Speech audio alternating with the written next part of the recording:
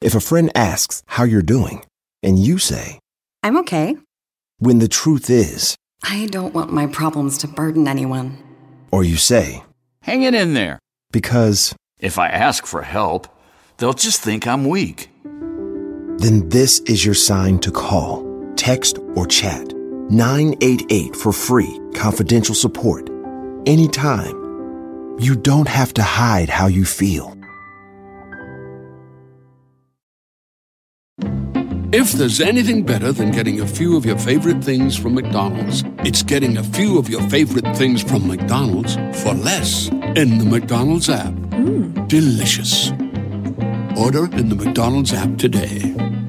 Ba-da-ba-ba-ba. Right now, only in the app. Enjoy a breakfast sandwich for just $1, like a sausage McMuffin with egg. Offer valid one time per day from $4.29 to $5.12.24 at participating McDonald's. Must opt into rewards. Who doesn't love to dance? Swing by any club, wedding, or Zumba class, and it will be full of people getting their groove on. But in the summer of 1518, about 400 people in Strasbourg, France, actually found themselves compelled to dance, as in they literally couldn't stop. One minute they're going about their ordinary lives, the next they're out swaying in the streets. They twirled until their feet bled, and their bones were visible through their legs. Some even danced themselves to death. This horrible phenomenon was so contagious, it actually became known as the dancing plague. And people were convinced it was the result of a curse.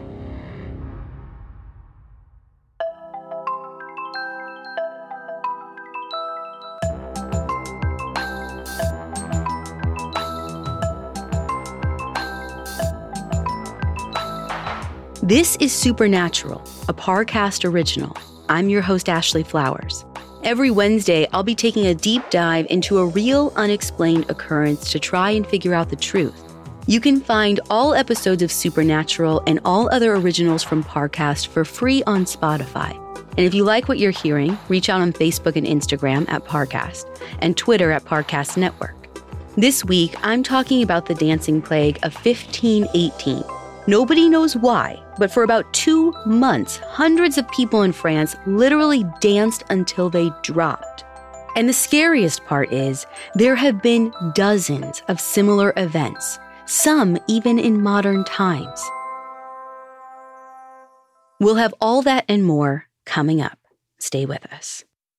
If a friend asks how you're doing, and you say, I'm okay. When the truth is, I don't want my problems to burden anyone. Or you say, Hang it in there. Because if I ask for help, they'll just think I'm weak. Then this is your sign to call, text, or chat 988 for free, confidential support. Anytime. You don't have to hide how you feel.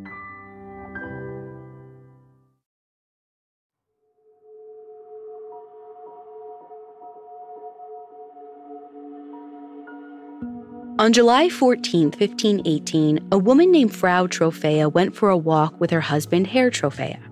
Now, the historical record from 1518 is really vague, so we don't even know Frau Trophea's first name. Frau is basically the German version of Mrs., but for clarity, I'll call her Inez and her husband, Sebastian. Women like Inez didn't have much social standing in 16th century Strasbourg, which is the city in France where Inez lived. Girls often got married when they were teenagers, then they were expected to spend their entire lives cooking and cleaning for their husbands. So it's safe to say Inez and Sebastian's relationship is probably more like one between a servant and a master than actual partners. Anyway, on this particular day, they're walking down the street, and Sebastian tells Inez to do something. And I'm not sure what it is he asked for, but whatever it is, Inez refuses. And it's not enough for her to just say no. For Inez, this is the last straw. She lashes out in maybe the most creative way I've ever heard of. She's so angry, she starts dancing. And okay, this sounds like a wild way to deal with your frustrations, but for some reason, Inez suddenly starts jumping around. She's kicking and waving her arms in the air as though she's dancing to music, even though there isn't any. People react the same way they always have whenever someone does something bonkers. They stare. A few people point and laugh, and they basically assume Inez is trying to make a scene and that she wants to embarrass her husband. Sebastian must think so too, because he's furious. He starts screaming at Inez in front of everyone, and he says that she needs to stop immediately. Except Inez can't, even if she wants to. It's like some unseen force has taken over her body. The dancing is totally involuntary. And sure, she could just be saying that she can't control herself, but there were a bunch of eyewitnesses. They all said Inez was grimacing and wincing, like she was really unhappy to be dancing and possibly even in pain. Even though Inez says she can't control her movements, apparently some of the onlookers say that she's lying. But if Inez is faking it, she'd have to be really stubborn because a full hour goes by and she still doesn't stop. It's unclear if Sebastian gives up and goes home, but it seems like he must have at some point because Inez keeps on dancing until it's been 2 hours, then 3, and then 4. By early evening, Inez is still dancing, and finally, everyone starts to wonder if this compulsion is real. One by one, they leave her alone. Meanwhile, the sun sets, it gets dark, and Inez is still swaying and spinning, which if you think about it is kind of sad. I mean, I have this mental image of Inez exhausted in the middle of the street, just dancing by herself. This goes on for hours past dark. Then finally, sometime during the night, she collapses and passes out. I'm not sure if Sebastian or someone took her home, but it sounds like Inez spent the night sprawled out on the cobblestones, like she was out cold for a while, and she doesn't wake up until early the next morning.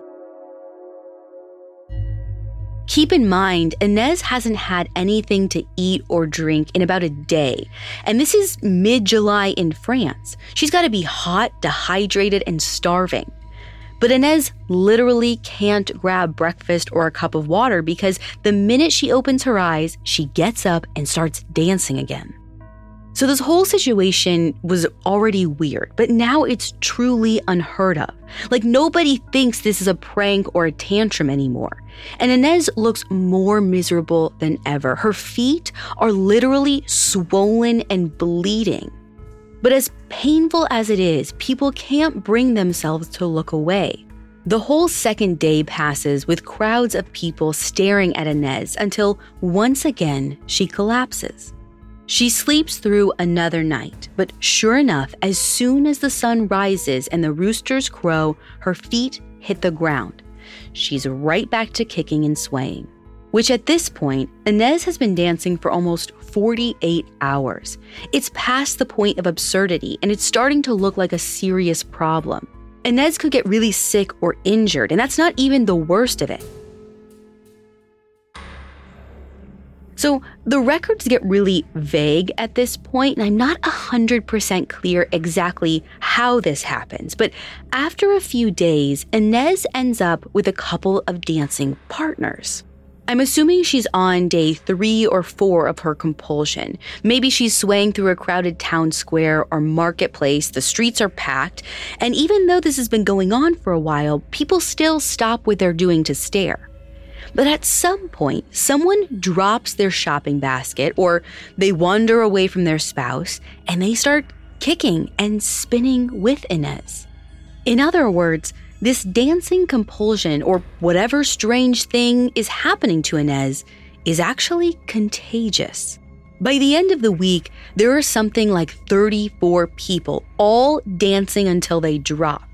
So this isn't an isolated incident anymore. Something is seriously wrong. But there is just no good explanation. Even if it was a prank, almost 36 people, they can't all be in on it. It's so disturbing and it's spreading so rapidly that people start referring to it as an epidemic. and they've even given it a name: the dancing plague. Up next, city officials tried to keep the outbreak in check. Listeners, here's a new show I can't wait for you to check out. When it comes to love, every story is unique. Some play out like fairy tales, seemingly meant to be. Others defy the odds to achieve happily ever after. In Our Love Story, the newest Spotify original from Parcast, you'll discover the many pathways to love, as told by the actual couples who found them. Every Tuesday, Our Love Story celebrates the ups, downs, and pivotal moments that turn complete strangers into perfect pairs. Each episode offers an intimate glimpse inside a real-life romance, with couples recounting the highlights and hardships that define their love. Whether it's a chance encounter, a former friendship, or even a former enemy, Our Love Story proves that love can begin and blossom in the most unexpected ways. Follow Our Love Story free on Spotify or wherever you listen to podcasts. If a friend asks how you're doing, and you say, I'm okay. when the truth is, I don't want my problems to burden anyone. or you say, Hang it in there. because, If I ask for help, they'll just think I'm weak. then this is your sign to call, text, or chat 988 for free, confidential support. Anytime. You don't have to hide how you feel. Legend has it, underneath the NJM insurance offices lies a room of rejected mascot memorabilia. Is it real? No one knows. But we do know NJM is proud to put policyholders first. No jingles or mascots, just great insurance. NJM. Now back to the story.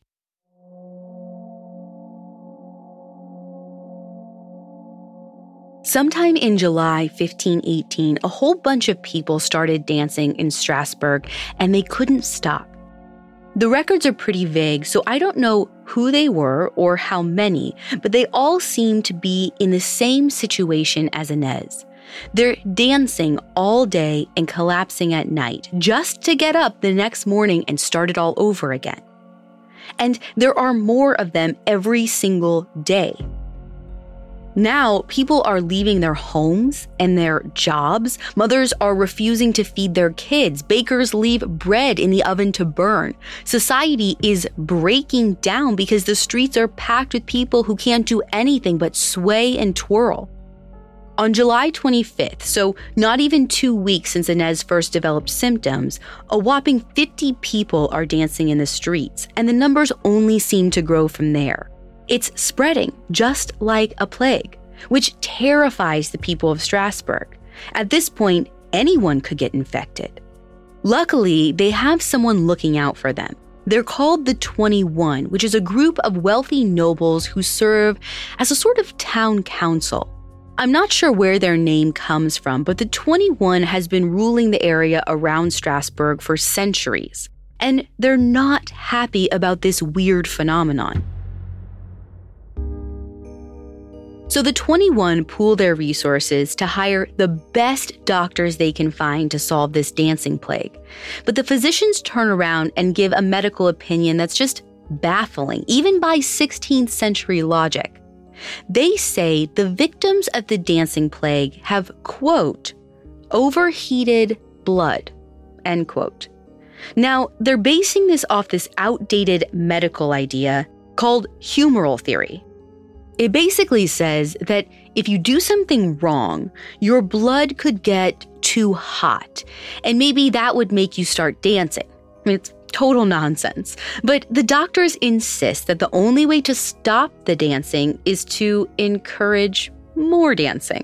Like, basically they're saying the victims just need to get it out of their system and then everything will go back to normal. The weird thing is, there's nothing in the medical research from the time to suggest that this will work. But the 21 doesn't have any better ideas, so they just go with it. So first, the 21 builds a dance hall and a stage in the middle of town. They hire all these musicians to play music day and night. They even bring in these professional dancers to join the people caught up in the plague. Which, all this sounds kind of fun, and honestly, in fact, some people even faked the dancing plague just so they could join this giant rager at the center of town. But for the real victims who couldn't just stop whenever they wanted, this situation causes a pressure cooker. Remember, prior to this point, a lot of the dancers would at least take a break overnight. But now, it's like this rave is going 24/7. People go days without stopping, and some of them wear out their legs and feet until you can literally see their bones poking through their skin. Like, this is disturbing. When people finally collapse, sometimes after days of nonstop partying, they're in a real bad state. They're dehydrated, flushed, drenched in sweat, and they're not going home to sleep it off. Which means a few people pass out and they're just lying there in these hot, stuffy dance halls without receiving any kind of care.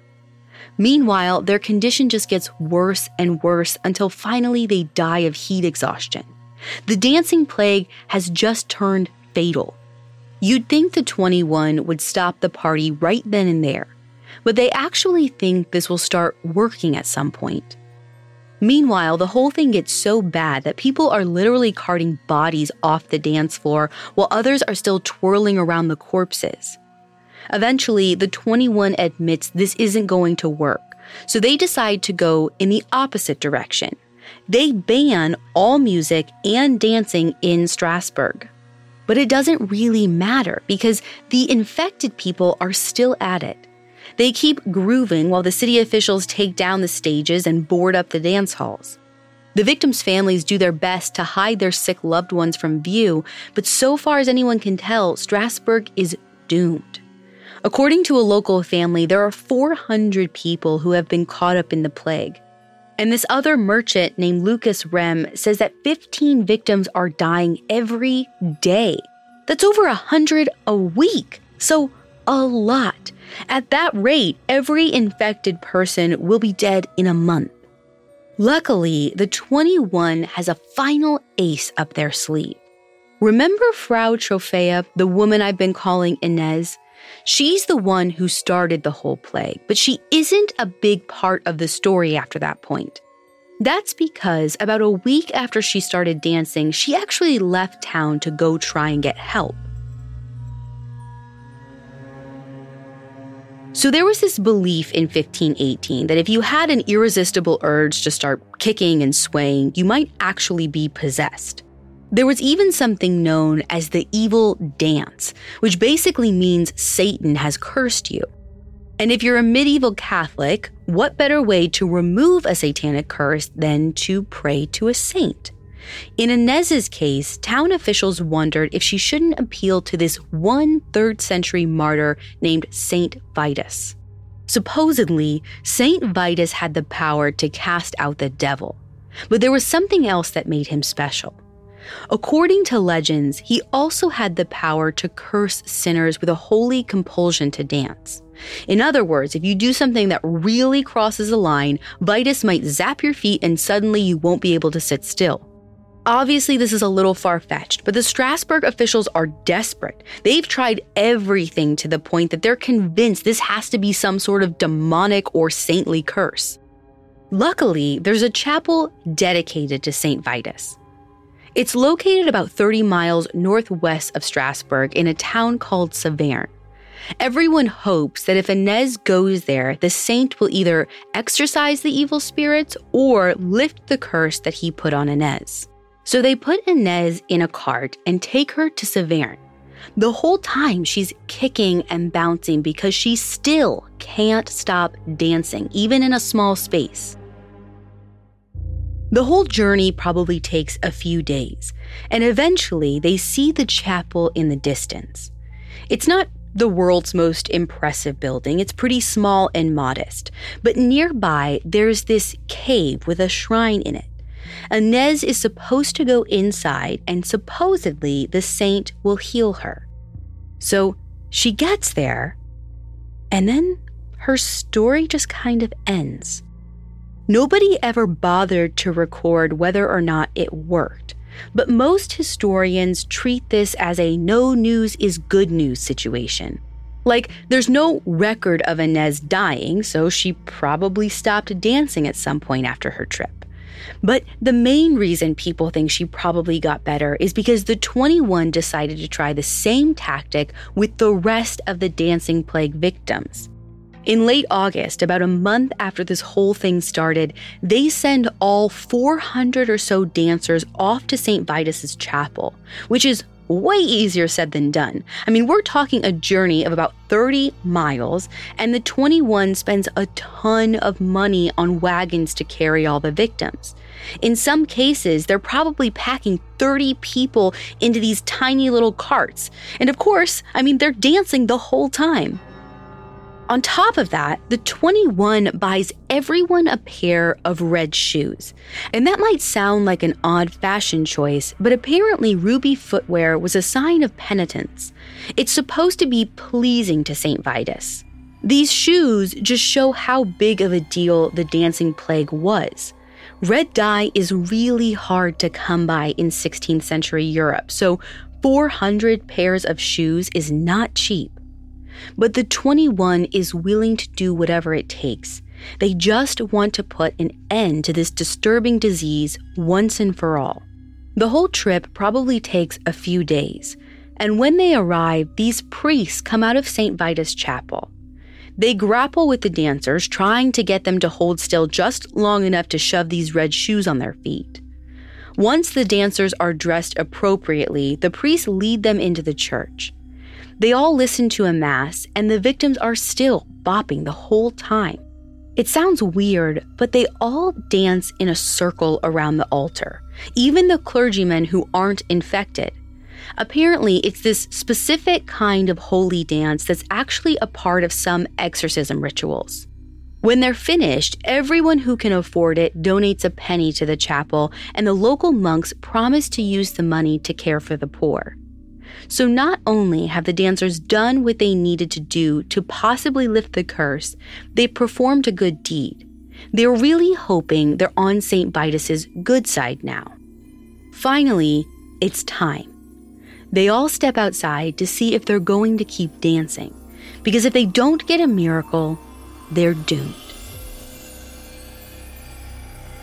Up next, the fate of the dancing plague victim. If a friend asks how you're doing, and you say, I'm okay. When the truth is, I don't want my problems to burden anyone. Or you say, Hang it in there.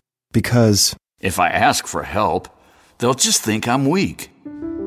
Then this is your sign to call, text, or chat 988 for free, confidential support. Anytime. You don't have to hide how you feel. And now back to the story. When the 400 or so dancers finish dancing for St. Vitus and giving their pennies to the chapel, they step outside. And some are cured right away. A few others notice that their symptoms get a little bit better, but it takes a few more days or weeks before they can actually hold still. Which, maybe this was a placebo effect? Like maybe some of the dancers believed they'd been cured, so they were finally able to stop dancing, and others saw it and eventually followed suit. Either way, the dancing stops, finally. At this point, it's probably sometime in September 1518, not quite 2 months since Inez became the first victim. And to the 21 and all other people in Strasbourg, it's like a miracle has just happened. Their loved ones are cured and the city is safe. Still, there's this big mystery about where this compulsion came from in the first place.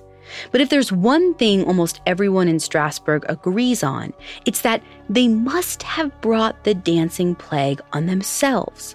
And this isn't just religious guilt talking, because the plague isn't the first time the town seems to have been cursed. It's actually the second. So, 11 years before the dancing plague broke out in the summer of 1507, this huge hailstorm destroyed all the local crops. The priests said it was a sign of divine wrath. They thought God was angry because the Upper Rhine Valley in France, where Strasbourg is located, was basically ground zero for this huge anti-Catholic movement sweeping the country. Strasbourg is right in the heart of all of this. So when the dancing plague happens years later, everyone kind of assumes that the locals are still getting their due. Now, it's definitely not scientific, but for more than a decade, this is the prevailing theory. Until a physician named Paracelsus decides he is going to solve the mystery. Paracelsus visits Strasbourg in 1526, so 8 years later, and he finds plenty of eyewitnesses to tell him what happened. In fact, Paracelsus's work is one of the main reasons we know as much as we do about the dancing plague. After he analyzes all the data, Paracelsus gives the condition a name. He calls it choriomania, meaning dancing madness. And he basically decides that the choriomania outbreak was a feminist protest. Obviously, he didn't use those exact words, but the gist of his theory is that Inez was so fed up with her husband, she started dancing just to mess with him. Then, other local women join in because they want to annoy their husbands too. And they all just keep it up to the point of injury, exhaustion, and death because women are just silly and stubborn and do irrational things. So Paracelsus's way of explaining this is obviously sexist. Plus, it seems like there were men and children dancing too. Like, you'd think other accounts would have mentioned if it were just women dancing. In any case, for literal centuries, nobody came up with a better explanation.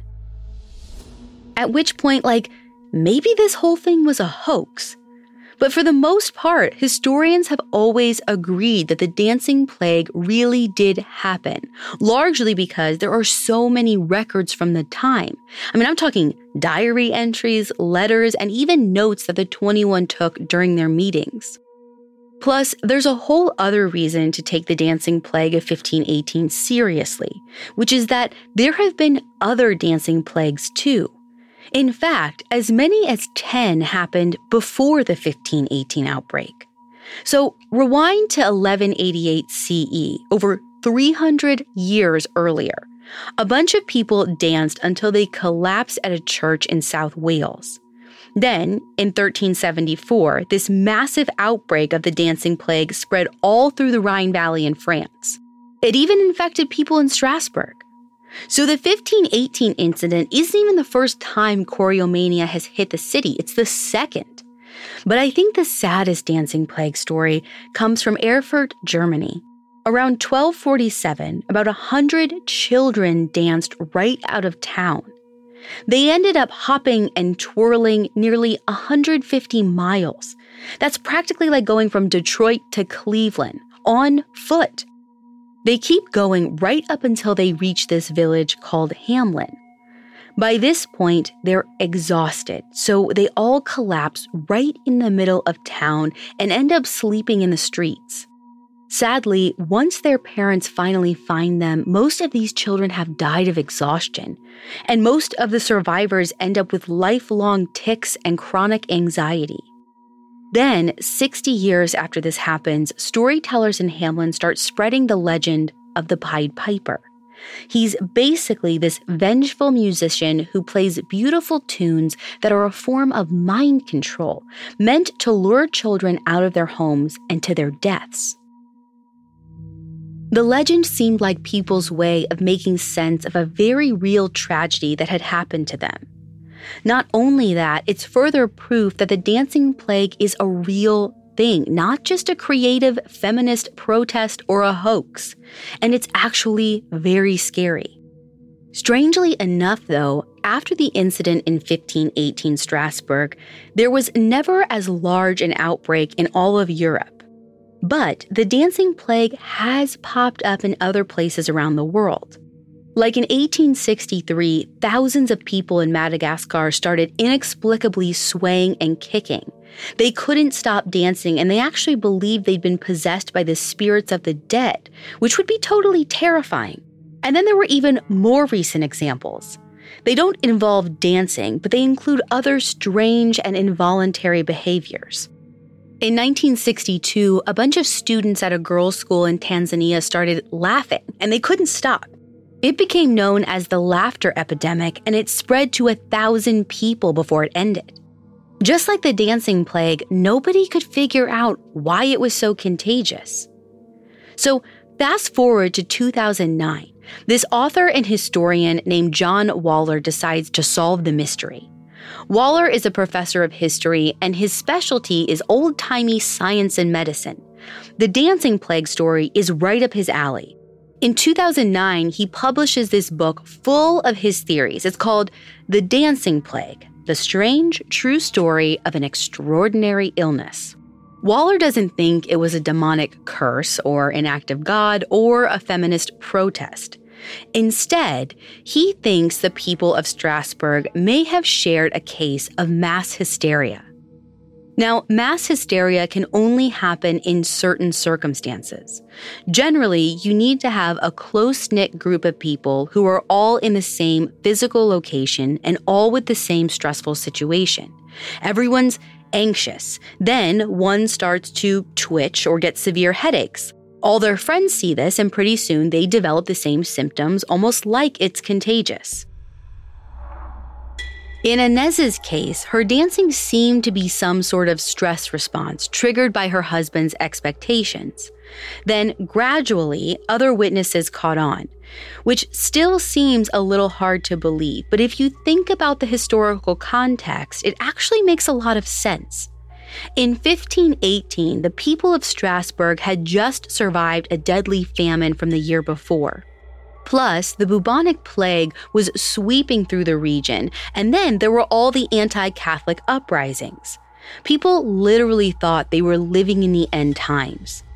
And just because we don't hear about this stuff today doesn't mean it's not happening, because the way that mass hysteria spreads is through empathy. Like if there's mass hysteria outbreak today, big news stories and internet threads would only drum up more attention and exacerbate the problem. So nowadays, if a doctor or psychologist thinks mass hysteria is at play, they'll actually take steps to keep the story quiet, which is why we should probably treat the dancing plague of 1518 like this giant flashing caution sign. Even if it was all in everyone's head, the fallout was very real. We're talking about maybe hundreds of deaths, and those were the days before social media or the 24-hour news. So next time you're in a crowd that's working themselves into a tizzy, or you read an internet thread of people all freaking out about the same thing, just remember not to believe everything you see. Your life might literally depend on it.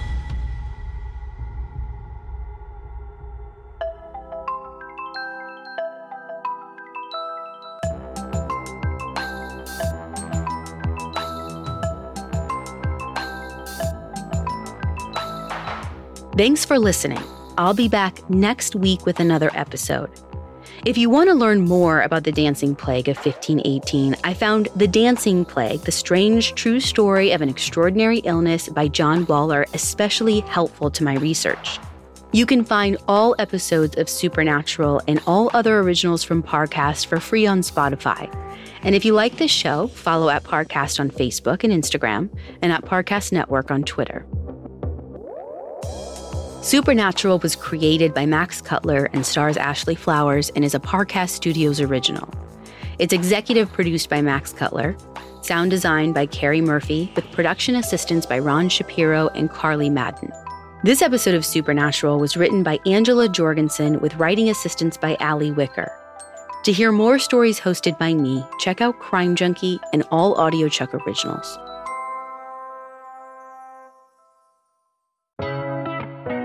Don't forget to check out Our Love Story, the newest Spotify original from Parcast.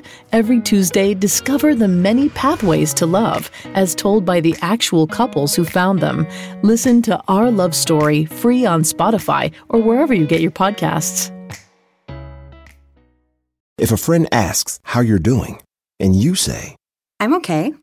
when the truth is, I don't want my problems to burden anyone. Or you say, Hang it in there. because If I ask for help, they'll just think I'm weak. then this is your sign to call, text, or chat 988 for free, confidential support. Anytime. You don't have to hide how you feel.